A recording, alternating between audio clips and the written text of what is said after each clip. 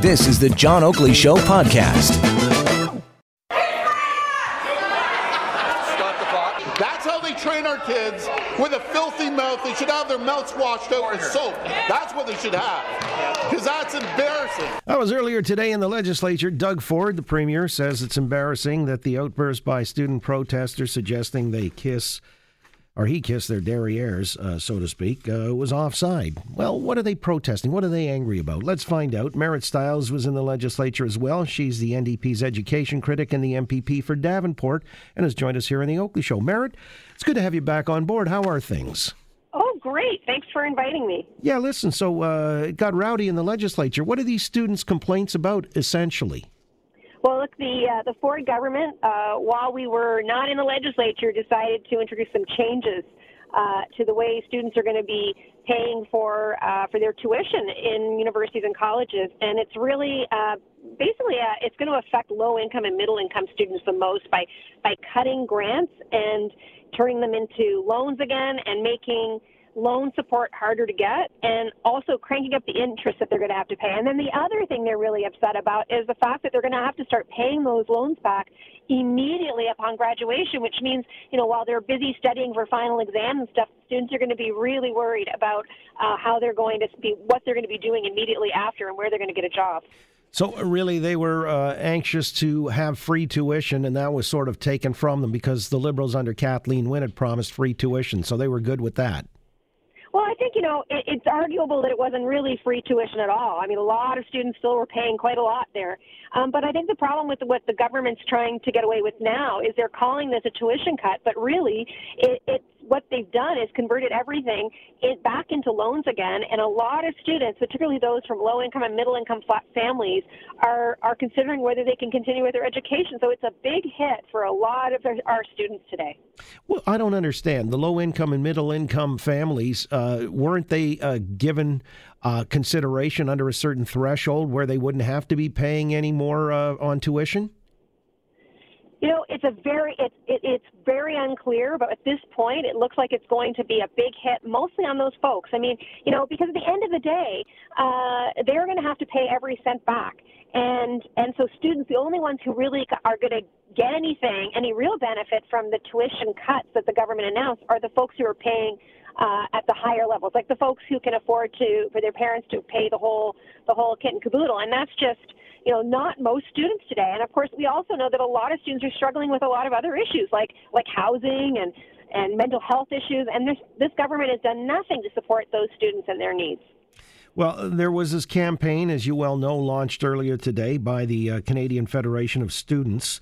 And they say they're launching this provincial campaign to fight for access to education and the right to organize.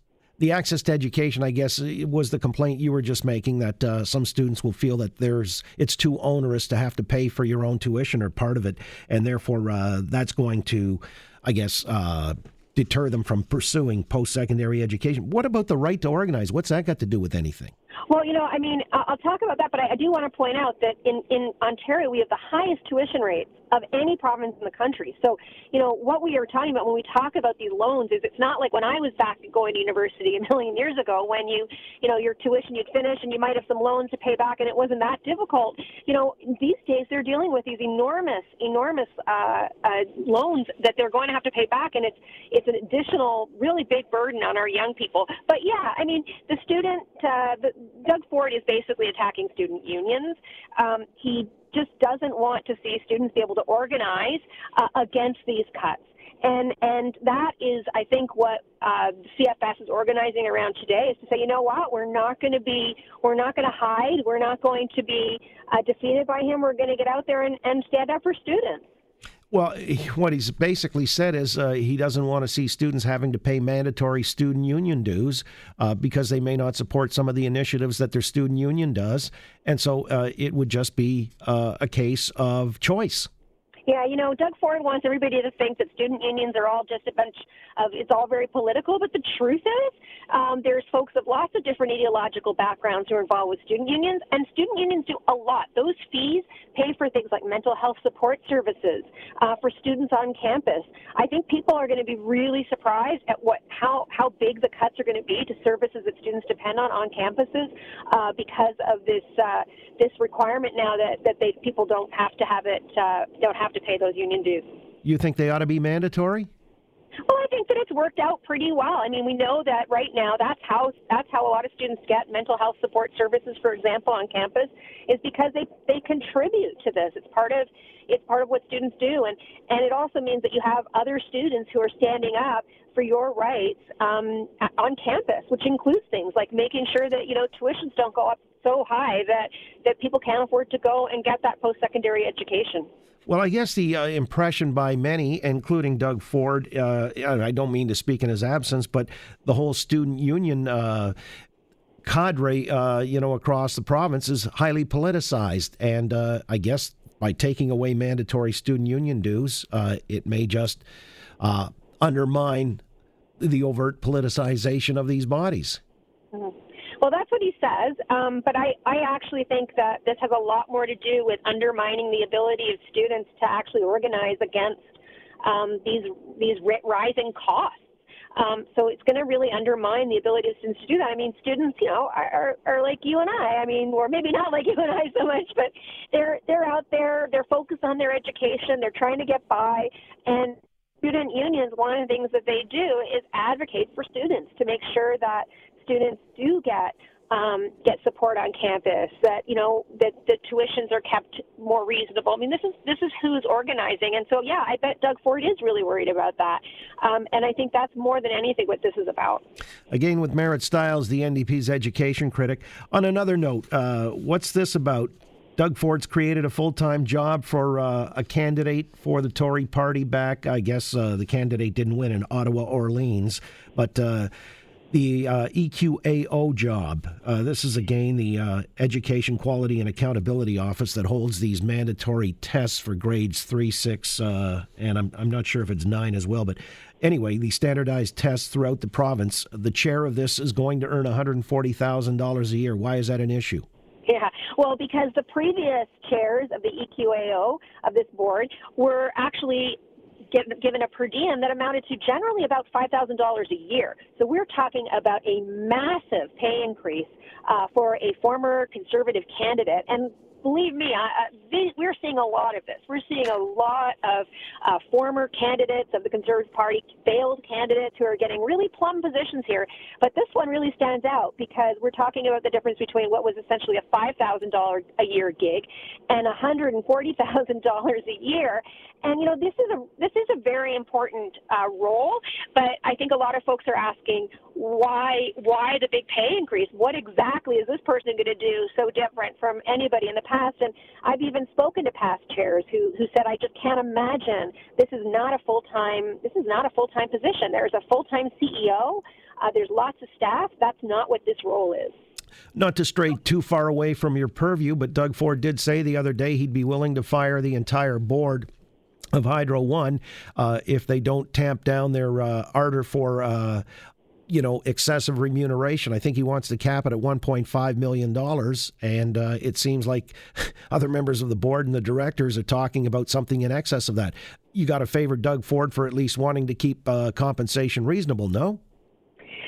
Well, I guess, you could say that. Yeah, I suppose, keeping it down. But at the end of the day, maybe we should go back to actually having public hydro. Maybe we should be talking about that, and Meanwhile, while he's making a big fuss about that, like I said, we've got all these other appointments that are being created, all these positions that are being created at much higher salaries than normal that are going to folks of his choosing. So I kind of question, how much that really matters to Doug Ford. I mean, at the end of the day, this is about public dollars being spent in a way that I think is is to, reward Doug Ford's friends, and then when he can, he'll try to get a political hit out of occasionally asking people to pay their CEOs less. Yeah, and finally, there was another story. I guess CTV News was claiming that they got their hands onto a proposal for the reformation of the health care with a new super agency that would be tabled by their account anyway as early as tomorrow, and they'd have to line up office space and create directors and so on and so forth. Seems like a pretty aggressive timeline unless something's going on behind the scenes I don't know about. What do you hear? What do you know? Well, this is interesting because just a few weeks ago, right, the NDP and Andrea Horwath revealed some documents as well that indicated that the government was heading down this kind of going to create this mega agency, this mega bureaucracy, and also open the door to more for-profit healthcare providers. And the Minister of Health, even today, and the Premier, all denying this is going to happen, and yet we know that every indication seems to be that there's actually something really big coming. So you got to wonder, what kind of wool they're trying to pull over Ontarians' eyes here. This could result in massive changes. I mean, things like doing away with Cancer Care Ontario, which is something that has actually worked really, really well and that a lot of people depend on.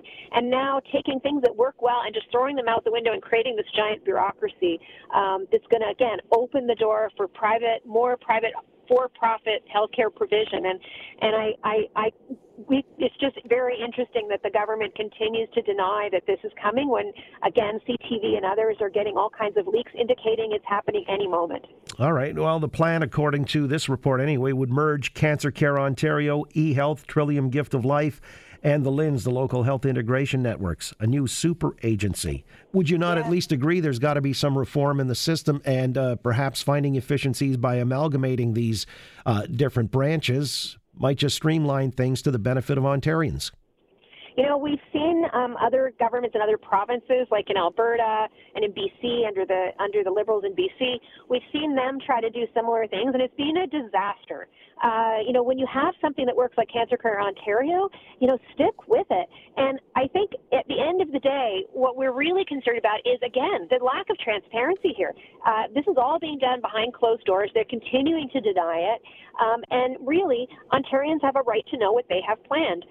Again, a lot of the evidence from other provinces show this is not the right way to go. We know that Ontarians deserve better, that we need to get rid of hallway medicine, but that's going to mean investing in healthcare, and we may need to change some things. But this idea of creating a giant bureaucracy sounds a lot like the wrong direction. All right. Well, we'll see. I mean, this report says it's going to happen as early as tomorrow, which would surprise a lot of us, including you, I'm sure. But we'll wait and see. It might be an aggressive timeline. Thanks so much for your time, Marit. Thank you. Marit Stiles, the NDP's education critic, MPP for Davenport. Wow. It's kind of interesting because they say there's going to be a new CEO of this agency and the board, and they're scheduled to be appointed February 20th. And the first board meeting set to happen within 7 days. The super agency is going to start negotiating with 20 different agencies to begin the transition and designate interim leadership in cases where CEOs depart of the different agencies that they're amalgamating. It's going to happen tomorrow. Anyway, what time is it? Let's find out if that's... And you see, if and when it doesn't happen, it discredits the entire report. So this is something that... Tomorrow is only 5 hours away. Yeah, exactly. They're scrambling for office space as we speak. Calling up, hi, do you guys have like 3,000 square feet we can move into? I don't know. When would you take occupation? I don't know, in an hour? How does that work for you? Thanks for listening to the John Oakley Show podcast. Be sure to rate, review, and subscribe for free at Apple Podcasts, Google Podcasts, and anywhere else you get your on-demand audio.